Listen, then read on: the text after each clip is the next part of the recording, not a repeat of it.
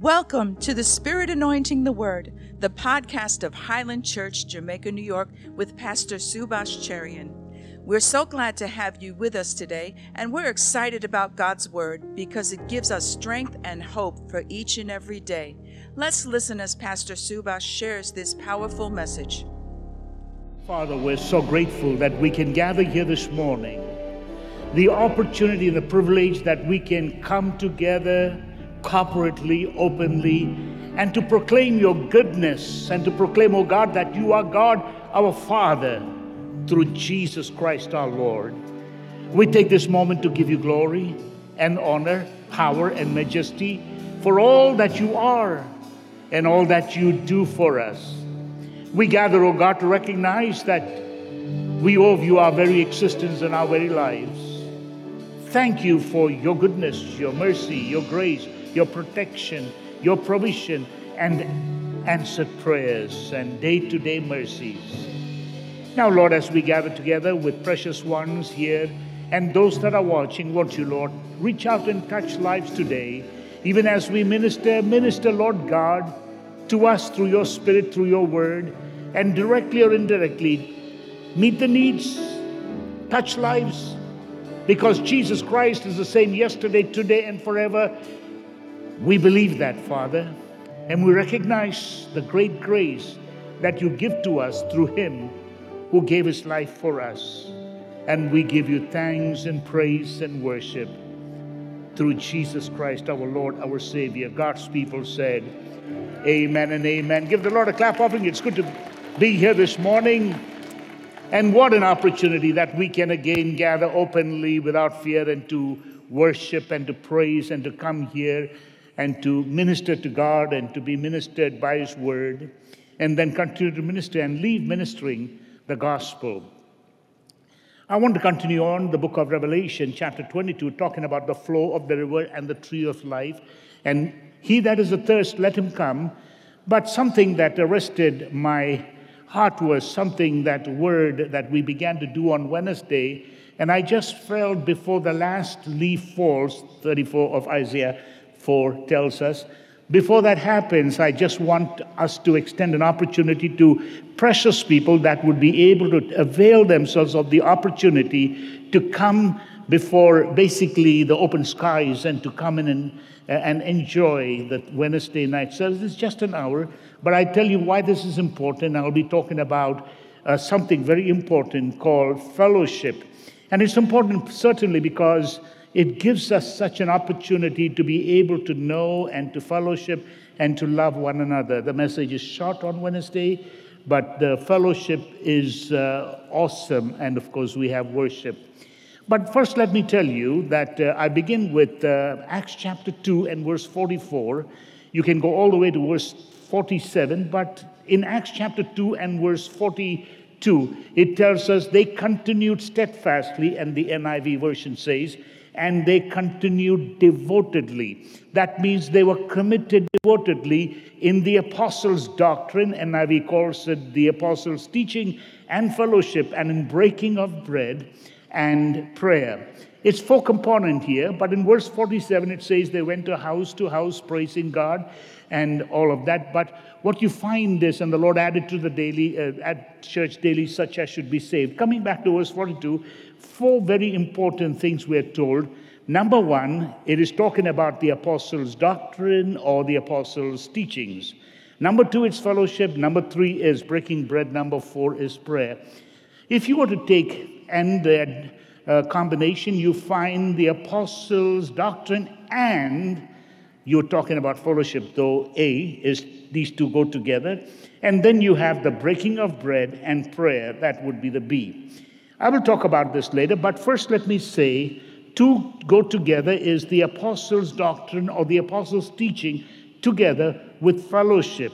Now I want you to understand, I'll be talking about fellowship today, but again I will be speaking how important it is talking about the apostles' doctrine or teaching.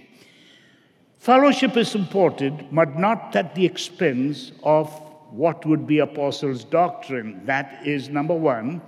And it is very important. It's primarily a fundamental foundation upon which the church basically is built because of the Lord Jesus Christ. And he is telling his apostles to go out and preach and so forth. And he gives them the command. And what they do is they gather the people. And when you look into chapter 2 and verse 41, because of the Pentecostal preaching of the Apostle Peter, 3,000 were added. And we don't know when the next verse takes place in verse 42. But then you find that the apostles are teaching. Now, when you look at the apostles teaching, what in the world did they teach? Obviously, the letter from Paul had not come in. Paul basically is not heard of in those days, nor were the apostles' letters, whether it be John or the Gospel of John or the Gospel of Matthew, and again the others that were with the apostles like Matthew and Luke, or whether it was Peter or Paul in their epistles.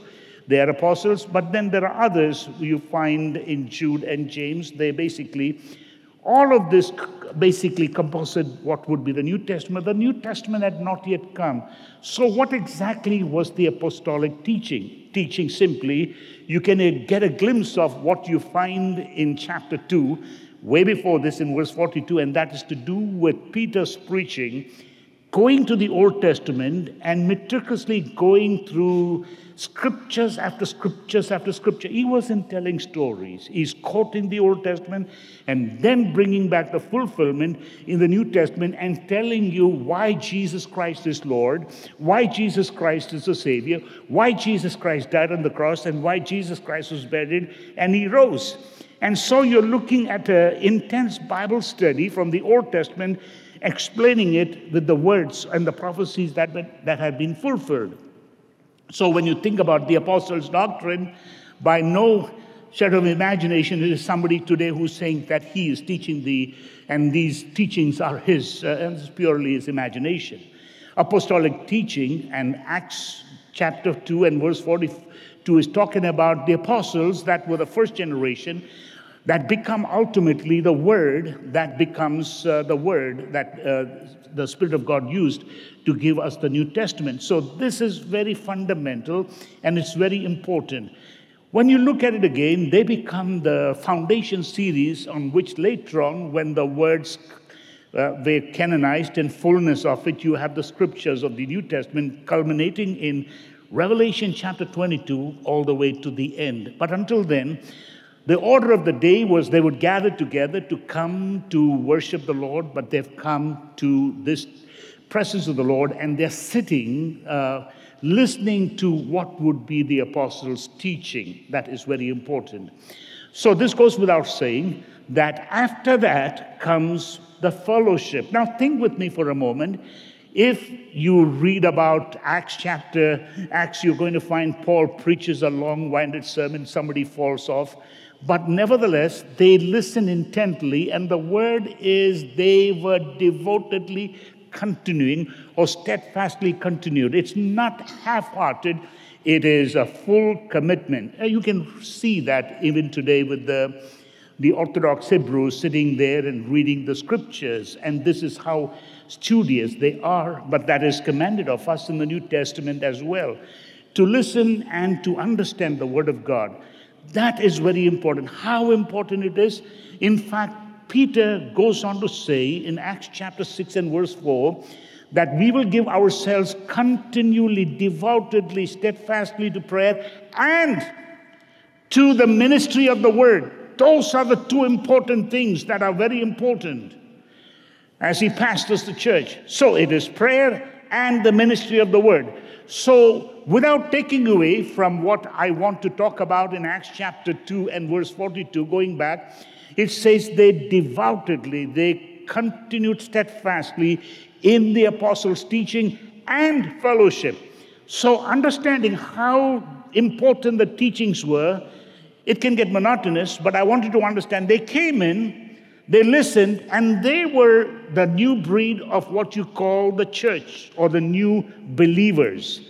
Around them were people who hated them. Around them were people who want to damage them. But here were a nucleus of people that beginning with the Pentecost day and then 3,000 being added. And then they had gone into what would be training them, teaching them, instructing them from the Word of God.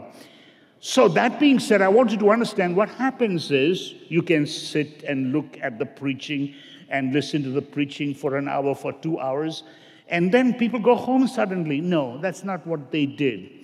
They stayed behind for fellowship. Now this time, not looking at the pulpit, not looking at what would be the preacher or the apostle or of those days were talking. Now they were able to face one another. Why is that important? Because they were the nucleus of a new breed of believers. They come from different backgrounds. And soon afterwards, the church that was basically one group, the Hebrew Christians, the Lord intentionally broke them up because they were a homogeneous group. They all were, because we are the same kind. We look alike each other. We're from the same tribe. We're from the same background, the same type, the same culture.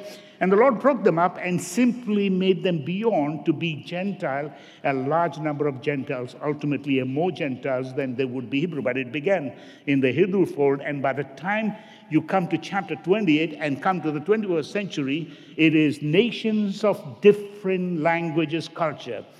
One of the things I wanted to understand is the church could just be there in teaching, and then people go away and say hi and bye, not knowing anybody. And the fellowship is very, very important. How important? Because they needed to know each other. They needed to appreciate each other. They needed to strengthen one another. They needed to encourage one another. They needed to find out how we can be of help, because each one were their brother's keeper.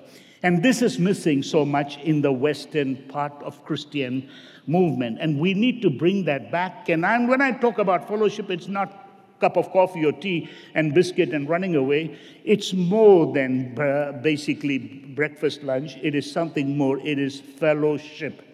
And the word fellowship is commonality. The word fellowship simply means people coming together on a common interest. It coming together, simply a cooperating or simply companionship or simply coming together in the commonness and interest together. And there are many things that are interesting that people can get together, but in this case, their love for the Lord and their love for the Word and their love for the worship of God makes them unique in spite of the differences.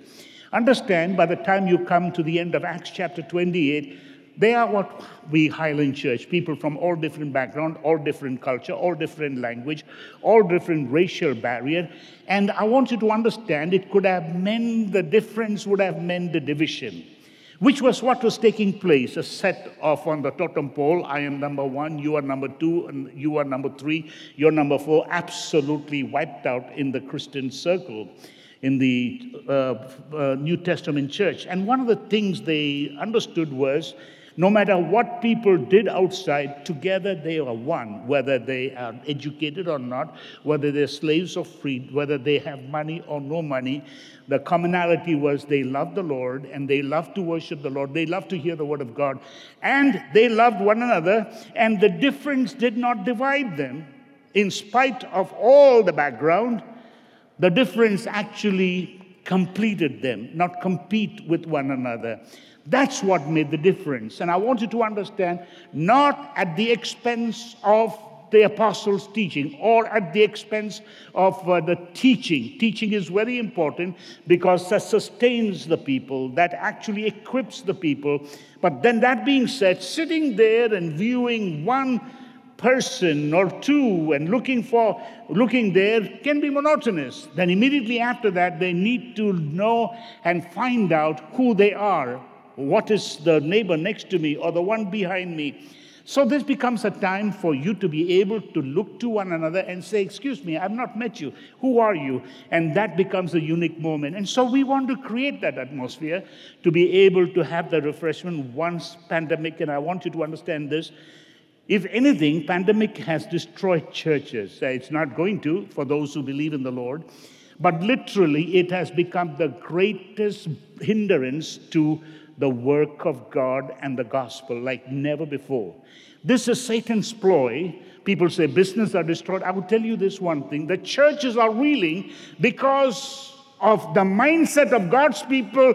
We must stay away. Sickness will come, and yet they go to work devotedly, steadfastly, And yet the Bible tells us they continued devotedly. They continued steadfastly in the teaching and in the fellowship. Doesn't matter what. There was no reason for them to keep away. So I want to bring in and hone on the point. It's important, the teachings, but it's also important that we get to know one another. And no matter what the difference would be, the difference must make the difference, not for bad, but for the best. We're not here to compete with one another. Each one of us have their preferences. But that being said, you have your own persuasion, be persuaded. But when we come together, above and beyond everything else, it is the Lord and it is the people of God that must be foremost. Give the Lord a clap offering. So I want to say this. When you talk about it vertically, our fellowship and everything, the 5 points I talk about is first to do with spiritual, our fellowship with God, and that becomes the reason and the basis of our fellowship with one another. Not over political party, we may differentiate there. Not over race, color, language, nationality, we will differ there. But it is on the basis of the Lord, for the love of God, for the love of His lessons and the Word of God, we have more in commonality than anybody else that we can find. So I want you to understand that when I'm talking about this, number one that I want you to know is vertical. It is towards God. And so that's what 1 Corinthians chapter 1 and verse 9 tells us. It specifically tells us, God is faithful, by whom you are called unto the fellowship of His Son, Jesus Christ our Lord. So you and I are called to fellowship with Jesus. That's whom God our Father has given, that we would have fellowship with Jesus. He is the captain, the Lord of our lives. And we need to understand that is very important. But that being said, I want you to understand when you turn to 1 John chapter 1 and verse 3, look at the way John writes it in his letter. That which we have seen, that which we have heard and declared unto you, that you may have fellowship with us. It's a vertical turned into horizontal, and truly our fellowship is with the Father and with His Son, Jesus Christ. So our basis that our fellowship with us, with you, is the basis that we are first and foremost in fellowship with the Father and the Son. So not only is it vertical, it becomes horizontal. So again, when you turn to 1 John chapter 1, in these 7 verses, you have 4 times this word fellowship, or the Greek would call it koinonia, which is very powerful. It simply means what would be the story of this, the movie, the Fellowship of the Ring, or fellows in a ship, fellowship. It's very powerful. So look at what 1 John chapter 1 and verse 7, John the beloved is saying, if we walk in the light as He's in the light, then we have fellowship one with another, and the blood of Jesus Christ, His Son, cleanses us from all sin. If we say we are in the light, we should walk in the light. And if we do, He's the light, then we have fellowship with one another. We have fellowship based on, that is, in light of the Word, in light of clarity of our understanding. No matter how different we are, we have the sense of the light in the Lord Jesus. So I want you to understand, when you think about horizontal, of course we realize that none of us can live without contact. We are not made to be without contact. We are made social. And so the Lord God acknowledged this when you read Genesis chapter 2 and verse 18. It is not good for a man, or for that matter a woman, to be alone. You and I need people around us. We need to grow. We need to understand that we grow amongst people. And it's lonely to be without anybody. And God in His sovereign grace brings people to a family, into a society, into a church. And you can read that in Psalm 68 and verse 6. It says, God setteth the solitary in families, in homes, in church. And this is God doing it because he doesn't want man or a woman or just about anyone to be lonely or ostracized. We all need somewhere we belong. And if they don't find that in a home, in a church, they would join the wrong type of gang or whatever. The desperate need. We have innate being. We need to be with people. And of course, the most important is that we would have fellowship with God. Otherwise, we're empty. So we need to realize when we do that, we must be with like-minded people. Of course, you and I know that flocks of a feather flock together. But look at what it says here in Proverbs chapter 13 and verse 20. It says, he that walketh with the wise shall be wise, but a companion of fools shall be destroyed. In the same token, let me say, he that walketh with believers will believe and have greater belief. And those that will walk with people who don't believe and people who hate the Lord Jesus Christ will be destroyed. Their faith would be destroyed. So important that we are that commonality, people that would be of company of people that believe, who love the Lord, who love to worship the Lord, who love the Word of God. We love one another because the basis on which we stand, covered by the blood of Jesus, saved by grace, baptized by the Holy Spirit, loved by the Father, makes it so important that you and I have more commonality than our own nationality or culture or race or background. So I want you to realize 5 things I want to talk about. It goes, number 1, fellowship with the Father and the Son, and then the basis of which we can have fellowship one with another.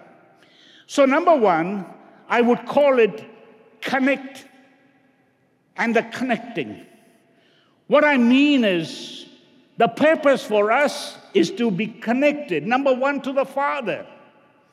And we must find our connection, and the only way by which we can is through Jesus. That is why he died for us. That is why he gave his life, and he becomes the bridge in the gap that was there because of sin. And so we come to the Father because on the basis of the work of atonement and on the basis of what he did for us. And on that basis, when we acknowledge that and accept God as our Father, we have a relationship with the Father as we have with the Son. But that being said, I want you to know we become connected with one another. And that is what God did. 2 people that were people or homogeneous people of one kind, Hebrew Christians, and then shook the church. And then by the time you come to chapter 11, it begins to move. The Grecians, and then the Italians, and then all the way Libya and Armenia and people from Ethiopia. A lot of people, a lot of colors, a lot of backgrounds becoming members of the church. And the importance was they had to study the Word. But that after that, they needed to love one another because they are greater than the human family. They belong to the family of God. And so this is the importance of calling. They devoted themselves to the apostles' teaching and fellowship. And fellowship. So when you look at this connection, that is what Paul is writing about in Ephesians chapter 4 and verse 3. Enduring to keep, and this is what keep the unity of the Spirit in the bond of peace. How long?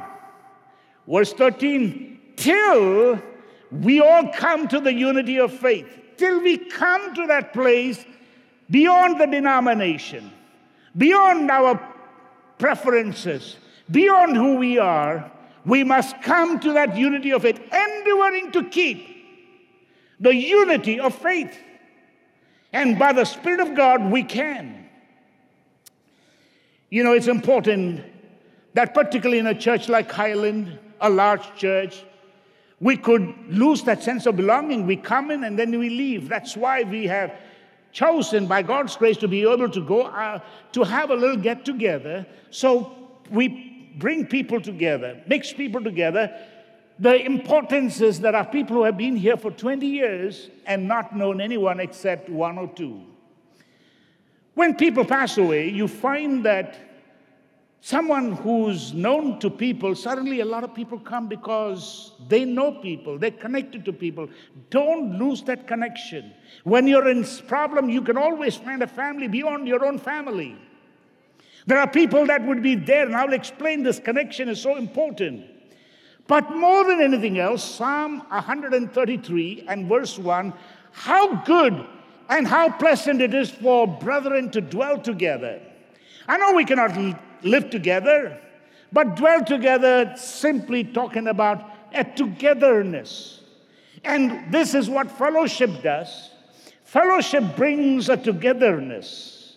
A togetherness brings friendship. And friendship brings relationship. And this relationship is important. You can never have a relationship without a friendship. You can never have a friendship without a fellowship. And you can never have a fellowship without the togetherness. And this atmosphere to do before or after service has become very important because the pandemic has kept us away. And many people are yearning, and many people are losing their mind. Many people have lost timings of their life because they have been closed. And that is what Satan has done, apart from the nation of the city, closing down the whole world and jobs and all. But it has done a damage. The children of the world are smarter than the children of light. They've gone back to work. But it's the church people still saying, you know what? It is dangerous. COVID still comes in church between the time we worship. So who do you believe, God or COVID? Who do you fear, God or COVID? It's important that we break the monotony, we break the ring that Satan has done, and come and say, I love to be in the house of God. I want to worship the Lord. I want to hear from the Lord. I want to hear the teachings from the Word of God. And I want to fellowship. Not just people of my kind, but beyond that, people of every kind that love the Lord, that love the Word, that love to worship God. So I want you to understand this. It is good, it is pleasant for brethren to come together. You and I together make up what we lack individually. So I don't have it all. I would need someone to fill what I don't have. I have giftings, but I don't have all. You have giftings, you don't have all. But that's how the church becomes. When you look at what Paul writes in 1 Corinthians chapter 12, and what a marvelous way he talks about in verse 21. The eye cannot say to the hand, I have no need of thee, nor again the head to the feet, I have no need of thee. We need one another. There's something I want you to understand.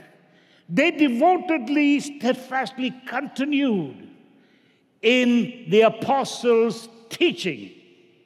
In other words, two different set. They sat down and they listened. And of course, there were some ladies telling their husband, excuse me, what was Paul saying? And Paul said, okay, woman, just keep quiet until after the service. You can shout out and scream afterwards. Oh, then they say, okay, the ladies can't teach. No, what they were saying is at that point, don't talk, listen. You understand? Listen to the word. Immerse the word. Now, after the service is over,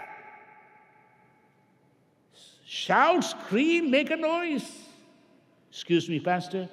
That's what happens. Don't you realize that during the time of fellowship, there's that man calling out, hey, Joe, how are you? I said, what's wrong with that? But it's church. I said, it's not church, it's fellowship in the church. It's important. But Pastor, it must be like during the worship, there must be silence. No, it must not be silent. It must be people talking and clapping and laughing. That is what fellowship is all about. We come here to learn. We come here to worship. It's not entertainment. It is unto the Lord. But when we meet together, we are able to talk. And on the way, I see Sister Joyce going, hey, Sister Joyce, bye. I'm talking to three now, but I'm talking to Joyce, the number 4th. It's all in it, that's fine. You know, I can give you an amplification from what Ezekiel was told about the valley of the dead dry bones. You find these dead bones coming together, finding its place. And when you look at how the Spirit carried Ezekiel in a vision, well, when you come to verse 7 of chapter 37, so I prophesied as I was commanded, as I prophesied, there was a noise. And behold, a shaking, and the bones come together, bone of his bone. When bones find their own bone, their own party, their own people within the church of God, voila, they're shouting, there's a noise. Let it be. Let it be. When people are like church mouse in a fellowship, who's the word? Either there's a funeral or there is a gossip. Shh. Listen to what I heard. Something is very wrong here. If there was a doctor on the scene and the baby is crying, the doctor would say, very normal child. That's what is a fellowship. Isn't there a decorum? Yes.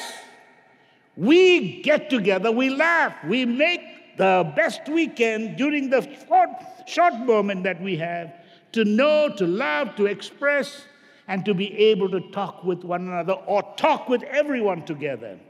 This is a time not just facing the pulpit, this is a time of facing one another and say, tell me once again, your story, where do you come from? No, when you look at the numbers of people that come here the other day, Wednesday, I called out a precious woman of God to testify from Grenada.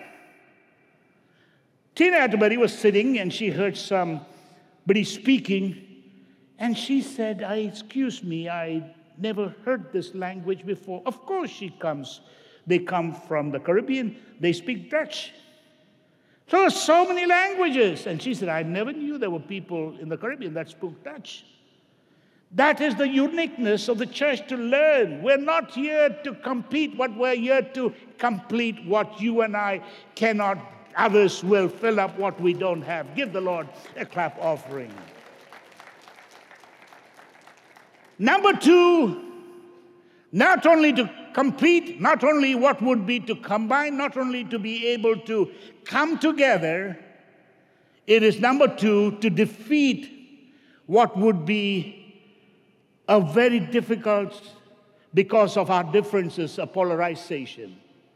In order to defeat the polarization, we need to have the fellowship. But spiritually, there are people that find it difficult to break the ice, even though God on a spot has broken the ice, broken the walls that divided us. People still feel, I don't think I belong to God's family. They have an orphan spirit. I don't know if God will accept me. My friend, God gave his son. What more could he give you? There's nothing more than the best that he could give to you. Get in touch, get in fellowship with God the Father. Love him, enjoy him. Talk to him, listen to him. But then, when it comes to the church, it's a polarization. Like I said, the church that was a homogeneous church in Jerusalem, God allowed it to be broken up, and by the time you come to chapter 11, chapter 12, and chapter 13, it's totally a group of people, not one was dominant over the other. And of course, the Hebrew Christians wanted to dominate, and God said by chapter 15, no. Everyone on equal footing. No one is a Brahmin around here. Everybody one equal. So what you find is there were differences. Color, culture, language, nationality, party, or sports, or whatever. And yet, in the midst of all of this, God brings different people with different gifts, different background, to come together, called ecclesia, the called out ones, not from one group. When you turn to Romans chapter 12 and verse 4, one body, it could be black, it could be white, it could be brown, but many members, many differences of giftings, of talents, of backgrounds. No two person is alike. And we need to appreciate that. There's a difference, but we must be able to love the difference, knowing that difference is what makes us unique. So I want you to understand what happens is some people, because of their background and because of their training, unfortunately, because they have been told they are the best, they are the Brahmins, they're the first class, somehow inadvertently got this message that everybody else is lower and they are the superior race. There's nothing like that in the Bible. But the best of people still have it. That comes because of what they have grown on to, passed on to. Take two children and put them together. They don't talk about the colors. They don't talk about the difference. They just love one another for who they are. Not about their color, but because they enjoy themselves. They talk, they kiss, they play together until things are put into their mind, and then the changes come. And inadvertently, we bring this about, and there causes a division. Whether in terms of my party is better than yours, or my culture is better than yours, or my heritage is better than yours, my friend, that's not ought to be. But a lesson you can learn from the great man himself, Peter. Peter is the greatest apostle. But my goodness, he was at a point a racist. Excuse me? Yeah. A good man. And there's no reason to hate him. We all are learning or unlearning what we were inherently taught. So when you come to Acts chapter 10, here God is speaking to Cornelius, an Italian, who's superior, at least in the word then. Because he's Italian. They were the conquerors. And God spoke through the Holy Spirit to Cornelius, I'm sending Peter the fisherman. You know, this man is a centurion. Peter was the conquered. He's a fisherman of all people. But let's go to Peter's corner. And Peter is saying, excuse me, go to Cornelius' house. Do you know who I am? I'm a Hebrew. I'm Jewish. Like God, you got to give me first-class treatment. So God had to give him a special treatment, gave him a vision. Different animals. And God said, Peter, go kill and eat. And now he's teaching God. And there are people teaching God about their tradition, their culture, their color. God, there must be a mistake. I do not eat common animals and unclean animals. That is what Peter is telling God in his vision. And God says, what I blessed, don't you ever call common or unclean. That's number one. Get your training away. Yes, there was a time. There was a time when there was a difference. The difference was for a reason. God was preserving through Abraham a Syrian. He's no Hebrew. He's a nomad. He was a nobody in the great Mesopotamian empire. And God called that nobody out. He was not Jewish. He was, in fact, the word Jewish come out of Jacob and one of his sons. But here was Abraham, just a nomad, a Syrian. And God said, I'm going to create a great nation. Why? In verse chapter 12 of Genesis and verse 3, that the nations of the earth would be blessed towards the end. The nations of the earth will be blessed by the seed of Abraham. Through the seed comes David, and out of his seed. And that was the only reason. Nothing more beyond that. It is not a permanent solution. Number one, you're the first class. Or maybe the white, or maybe the brown, or the black. No! There was a purpose for Abraham, and God guarded that only to bring forth a Savior, and there's a reason for that. The prophecies must be fulfilled. That's all the purpose. But they were told to be separate. So when you turn to Deuteronomy chapter 9 and verse 3, they were told they shouldn't marry anybody else. And by the time you come to Ezra, the man pulled his hair out. He was so angry when he took the numbers of people. Then he was told that these Israelis married this one and that one. He said, what's wrong with them? And the kids couldn't speak neither Hebrew nor the other language. And he teased them. That was terrible. But I want you to understand, when you come to the church, it's not based on color or nationality. It is based on believer or unbeliever. Only two classes of people. You're saved or you're not saved. That's all. It doesn't matter what color you are. If you're white, black, or brown, are you saved? Or are you not saved? That's all. So when you turn to 2 Corinthians chapter 6 and verse 14, here is what Paul writes. Be you not unequally yoked together with an unbeliever. Unequally yoked.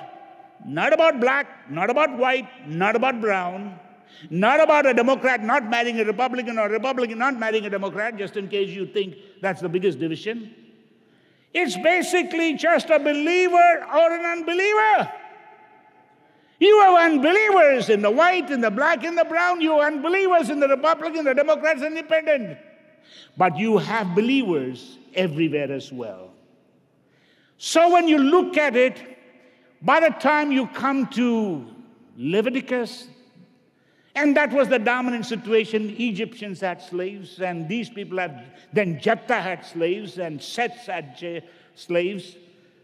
It goes all the way from Egypt. And so you find the same story being in Leviticus chapter 25 and verse 44, as long as you don't enslave your own people. That was carried on verbatim to Islam. But what does the Christian circle say? When you come, no, there is no bond nor free. In fact, Paul writes in 1 Corinthians chapter 7 and verse 21, 1 Corinthians chapter 7, 21, as much as you can, buy your own freedom. And the early church gathered money together to buy the freedom of their fellow Christians. That was how they looked down at slavery. In fact, when you go into the Bible in Colossians chapter 3 and verse 11, Paul is very straight, and this is the biblical rule. There is neither Greek nor Jew, circumcision, uncircumcision, bond nor free, but Christ is all, and in all we're equal. So let's come back to Peter. He had to unlearn something. So when you come to chapter 10 of Acts and verse 28, he comes to the realization. He says, but God showed me towards the end, he says, God showed me that I should not call any man common or unclean. In other words, in a roundabout way, he says, I am the product of a faulty teaching. I enjoy reading a great man in the Hebrew circle, one of the greatest minds of the 20th century. Great teachings until I come to realize in one of his teachings he says, we are created to be the superior, the rulers of the world. Everyone else was created to serve us. Very, very plain. And he goes on to say, we are created from the very presence of God. The others were created not from human, not from God's mind. I could not find anything more divisive than that. That is the mindset. But when you look at the Christian principle, we're created equal. That's there in the Hebrew Bible. Genesis chapter 1, verse 26 and verse 27, that God said, I'll create man, and in his image created man and woman equal. That's the uniqueness of creation, of the apex of all of God's creation. So what do you think about this man? He comes out of Cornelius' house and he says, you know what, God had changed my thinking. I'm a product of a faulty teaching. We're not the best, the greatest. In fact, Cornelius could have said, I'm the best and the finest. Look at the present today. We are the rulers. And he was the more humble one. If perhaps this fisherman could come into my home, I would be so honored.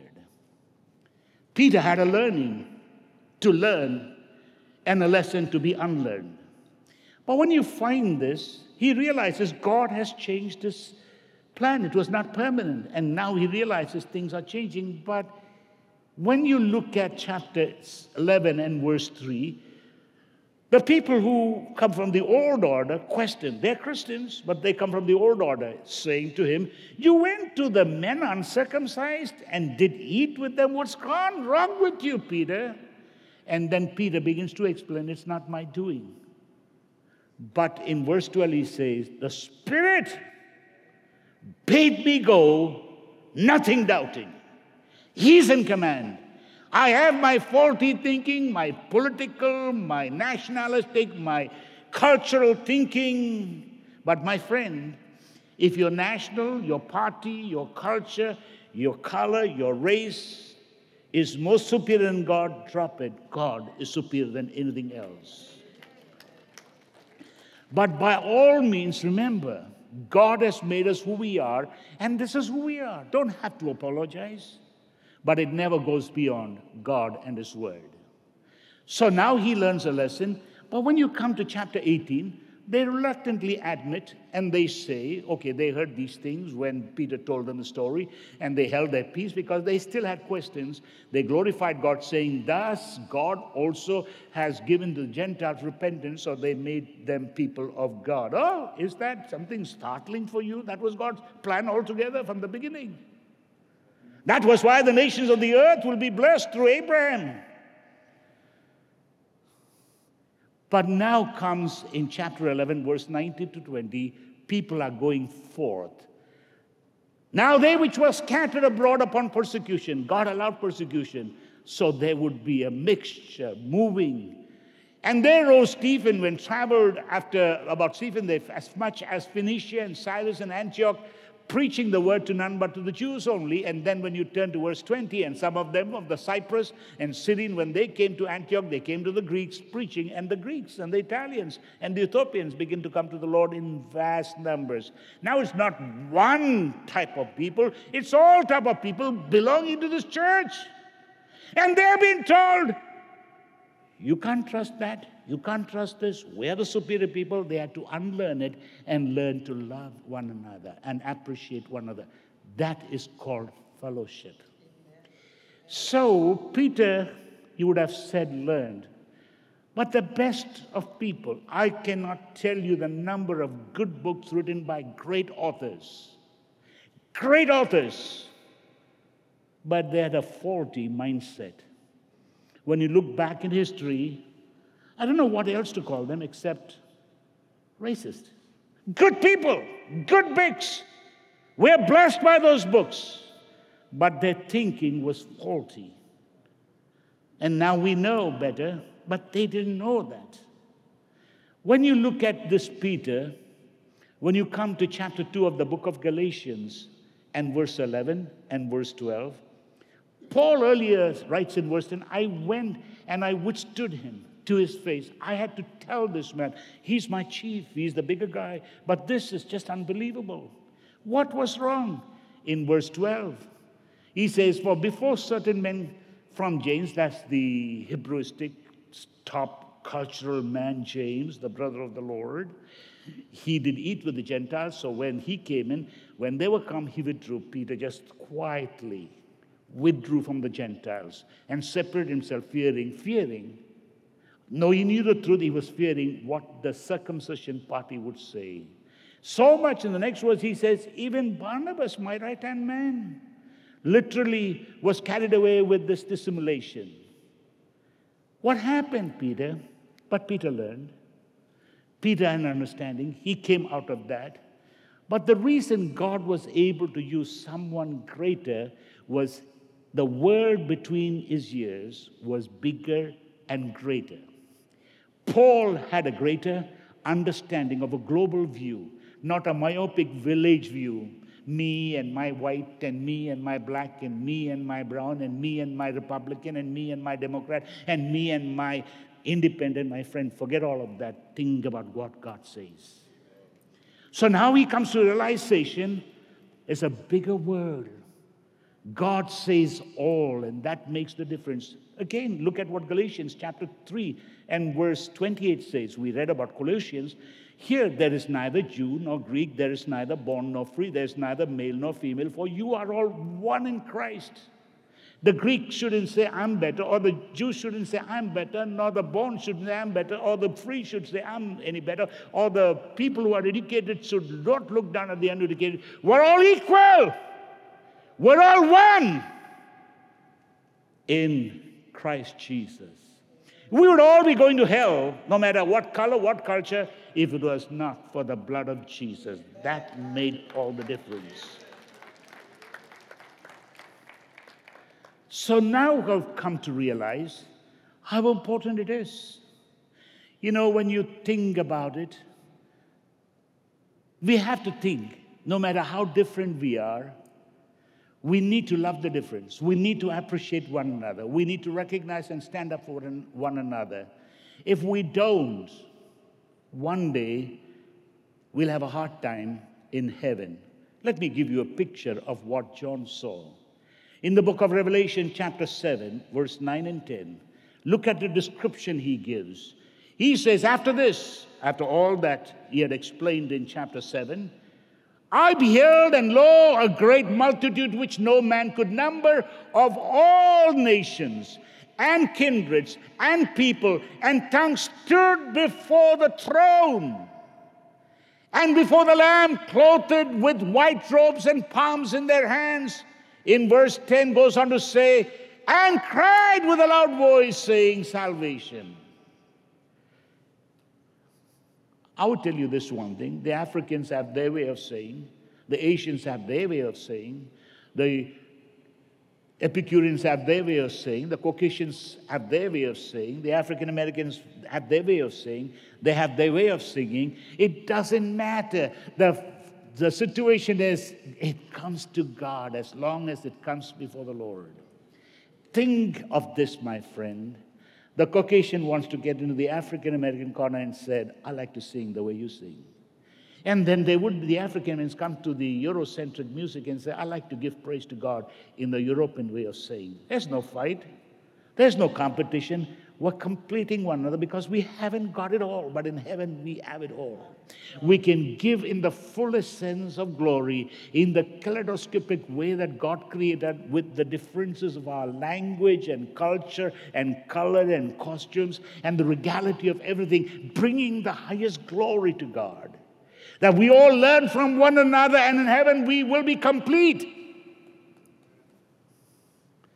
What is interesting is, it is not about color. It is not about culture. It is not about nationality. There's only one thing. In fact, the Lord Jesus Christ gave a story, a parable. These parables have so varied meanings. But in Matthew chapter 22 and verse 11 and verse 12, he gives you this parable about a wedding, a supper. And there is a crasher that comes in somehow. But the Lord is using this parable to give you a very important lesson. The king came to see the guest, and he saw there was a man which had not a wedding garment. Everybody was dressed in that one garment covered with the blood. This man came with his own color, whether it's white, black, or brown, in his own party system, in his own nationalistic, or in his own, I don't need anything else. Mine, I've always voted, I'm the best. And then the king says in verse 12, friend, how do you come here not having the wedding garment? And he was speechless. And the word goes, throw him into darkness. Excuse me, you do not enter without the garment of Christ's righteousness. That is the most important. You're saved or you're not saved. You're not in between. You must know that you are saved. So this is an important part. In our fellowship together, we're not more saved than the other person. We're all saved by the blood of the Lamb. That is what the makes difference is. I want you to realize something very important. When you come to this aspect of Revelation chapter 19 and verse 7, the fullness of that meaning comes real. Let us be glad and rejoice. That is all of us that chapter 7 talks about. All color, all nationality, all culture, all varied costumes. To honor him, for the marriage of the Lamb is come, and his wife hath made herself ready. Wife, white, black, brown, American, Hebrew, Gentile. It compounds of all that God has made before the creation of the world. In the variedness of color that God has put, that he would get the worship. All things were made for his pleasure, and for his pleasure were all things made. He did it because he loved the colors. And we're not here because of we are the best. We are complete when we come together and we become the wife who has made herself ready.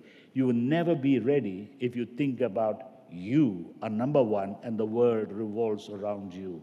We are part of the system that God created that would be the virgin, the beauty of all that God desires for the Lamb of God and for this great supper, the wedding of the Lamb. Let me just close with three more very fast. Number one, I talked about connection. Number two, I talked about to defeat what would be the polarization. Number three, to strengthen us. And this is important. When you look at the word strengthen, I want you to realize how important it is when we gather together. Each one recognizes the gift. And on Wednesday, I see it. The evangelism under Marie Santiago goes out with a team. And I see others reaching out. I see you, Eric, reaching out and praying for people. Each one in their giftings are doing. And there's someone who comes and says, you hear what the message was today evening? That's Wednesday. Did you understand what it was? Can I help you? Everyone is working, and there are others welcoming the guest. And I would say this, friends, those are here, and those that are watching, if you're here, there's no excuse not to come to church. You know, understand, we don't be in a room. Yes, you can be in your office, smaller than this is bigger, one of the biggest spaces you could find. That being said, we are out there in the open, and before the winter comes, there's no excuse why you cannot come. This is so important because we need one another. And this is the most crucial moment. We need to come in agreement. Matthew chapter 18, 19 and 20. This is what Jesus says, if two of you agree on earth as touching anything that they shall ask. Not only as touching, but touching. I can understand remote praying, but how long can you go remote? There must come a time I must join your hands and say, I agree with you in prayer. Pastor, just do it by remote. Excuse me, you go to work, don't you? Come, let's join together. When you look at the amazing aspect of two agreeing together, and verse 20 goes on to say, for where two or three are gathered together in my name, there I am.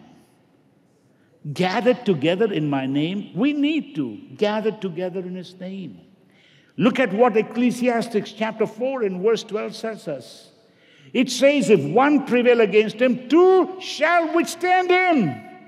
And a threefold cord is not easily broken. Where two is there, the Lord becomes the third. Didn't you see that one that is walking through the fires, where the Shadrach, Meshach, and Abednego, that is the one that will be with you. I want you to realize, my friend, there's something called encouragement, and that is what fellowship is. We're here to encourage. Every one of us needs someone to help and encourage us, correct us, strengthen us. And this is important. Look at what it says in Hebrews chapter 10 and verse 25. And this is important. Not forsaking the assembling of ourselves together as the manner of some is, but exhorting one another, and so much more as you see the day approaching. When I was praying, the Lord said, urge the leaders particularly come back. I called my staff right away in the thick of all that was happening because I felt people are going to be, the enemy is going to do a number on many of them. I said, you need to come back to work. The federal still on holiday. I realized my passport, I paid all the money, came so late, and one of them come months and months later. Then I find out they're sitting in their homes still. This is federal employees. They love it. People love to be in the home. It's time we get back and begin to bring the nation back together again. I want you to realize this, my friend. For church, we said we need to get back. Then I began to call leaders, and you need to get back because there's a morbid fear coming. It's killing people spiritually. Get back, get back, get back. There's a time that you go in and the ark is shut, but there's a time you come out. Don't stick in the ark. That's not God's plan. That's over and done with. The river has subsided. Get out! And I began to call people, do it fast before it's too late. Now, I want you to understand this, my friend. It's what he says, not forsaking, but exhorting. What is exhorting? Encouraging and strengthening one another. I don't want to offend you, precious people. I love you all because you have an audience that are watching online. But I can tell people, of course, Romans chapter 16 goes on to say, kiss one another. We're not doing that. I know the Arabic and the Middle Eastern ways, the male kiss each other, the women kiss each other. We're not. There's still the hazy day still. But I can say, give somebody a hug. Will you be hugging your television? That is not church. We got so used to this social media. Give a Facebook a hug. Give YouTube a hug.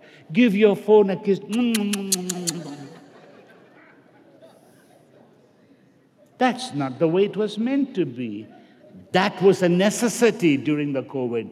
Now we need to come out. Thank you for being and watching. But listen, my friend, wherever you may be, you need to go back to your church. This is the time. Give the Lord a clap offering. So it's important we realize how it is. Because look at what it says in 1 Corinthians chapter 14 and verse 26. It says, how is it then, brethren, when you come together, everyone has a psalm, a doctrine, a tongue, revelation. But it says, let all things be done to edifying, to building one another, to helping. So this moment together, when it's till the winter comes in, we're hoping that you would be there, encourage people, bring your friends. It's the least intimidating. You can bring your friends. Nobody's going to throw doctrines on them. It's simply a small evangelistic word. Worship is there, and there's a get-together, and this is so important. They are all something that's least intimidating, and yet there is love and grace and the word and people reaching out and ministering and shaking hands and loving them. It's a big, before the winter comes in. And then it's going to be a little late, because if you say, I can't come in a closed environment, come to an open environment. The sky is our roof. And the beauty of the green is still there while it's still green.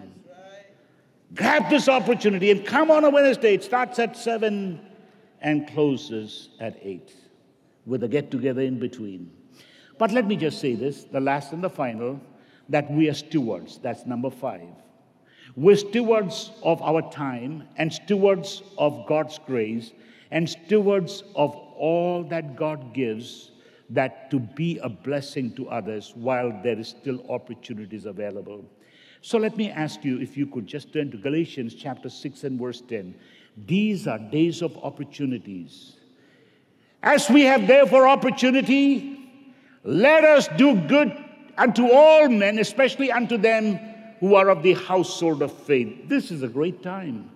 You know, today, the person who gave the breakfast at the 8 and 10 is the Cunninghams. They're a couple that basically always comes and offers themselves. I thank God for their generous blessing to the church. And then there are ministries, Marie Santiaguena ministry and so many Hope ministries, so many ministries reach out.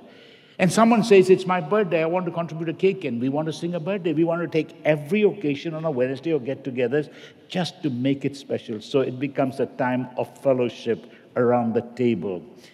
If you don't like coffee, we have tea. If you don't like coffee or tea, you have some soft drinks. And if you don't like anything of them, just drink water. We'll be happy. But please come and have fellowship. That's the most important. Let me just say this. When you think about what God has done, He gives you a parable. And in Luke, this is amazing what He says in Luke chapter 14 and verse 17. Look what He says. He sent His servant to supper time, saying to them that were bidden, come, for all things are now ready. I tell you, when we decided to do this 2 years ago, just after pandemic, you have no idea. We had to take equipments from there. We have to carry things to the lawn. They have to prepare it afternoon. I cannot tell you how much Sherry Y and a team with all these precious one, Candace and Sarah and all of us sit down mid-afternoon.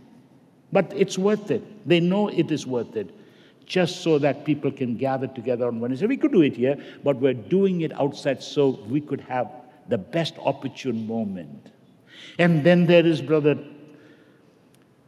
Kenneth Gumman and Angelo and all the others preparing, putting all these things. It's worth it. It's worth the trouble. I will tell you this, how important it is, because it becomes, all things are ready, come. And that's literally not talking about what we are doing outside. It's talking about God giving an invitation. I've prepared everything. Come, receive, and have fellowship with Him. You know, there's something about bread, breaking bread. Of course, I'll be talking about really the breaking of bread. That's only for the believers. But this is not that communion bread. It's just basically just having a get-together.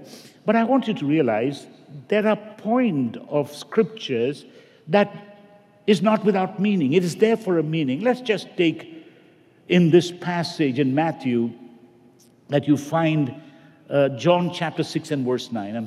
John chapter 6. Here's a lad with 5 loaves and 2 fishes. Why do you say that? The Lord used that occasion to feed at one time 7,000, another occasion 5,000, not counting the men and women. That is huge. It's not about big party, 5-star or a 5-fold meal. No, it's just so simple. The most important is after his teaching, they were having a fellowship, get to know each other, get to understand each other.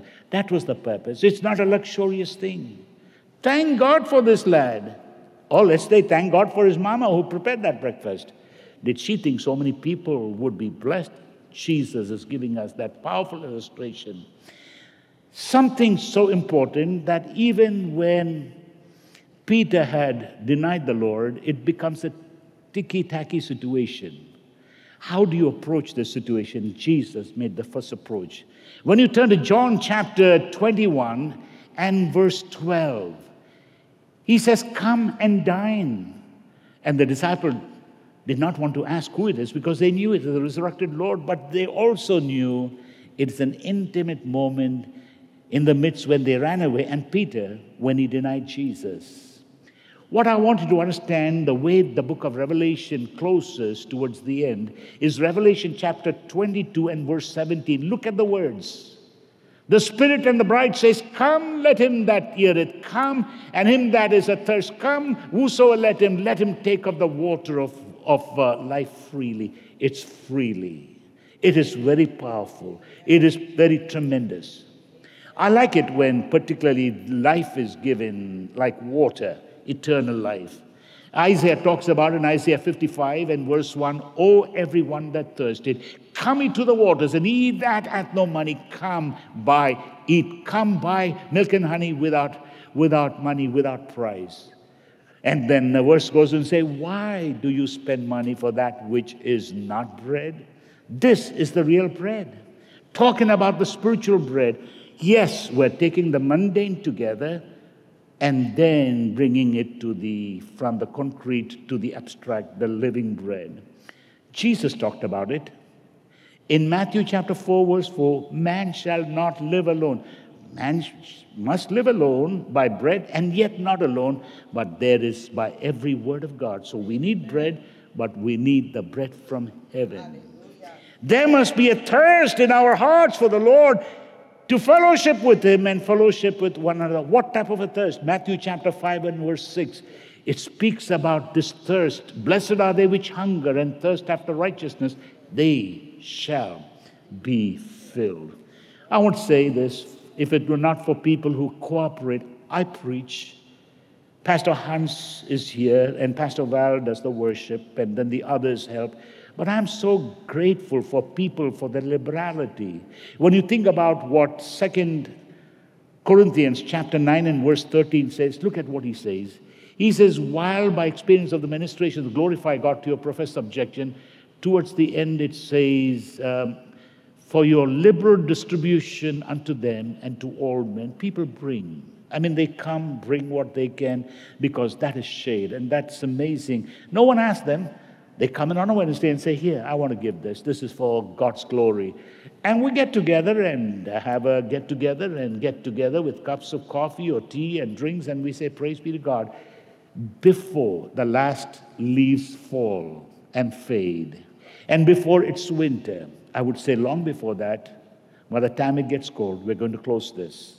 The opportunity to be out there is not. So I'm giving this message, I know, for those of you who are watching, you say, what is the pastor talking about? Opportunities to have fellowship with one another. Opportunities to know one another. Opportunities in a local house to be able, in spite. And the big deal about this church is we are different. We're different nationality. We're different culture. We're different parties. We're different in every way. But that one thing supersedes Jesus Christ, His Word, and worship to God our Father in Jesus' name. That is what brings us together. And it's so important. So as much as this opportunity is available, come, drink, and eat of the Word of life while we eat of the bread and drink the cup of coffee. Can you say amen? Amen. Give the Lord a clap offering. Amen. Thanks so much for joining us today. We pray that you've been encouraged by the word of the Lord. To learn more, please visit our website, highlandny.org, or our Facebook page, Highland Church New York. Until next time, may God richly bless you.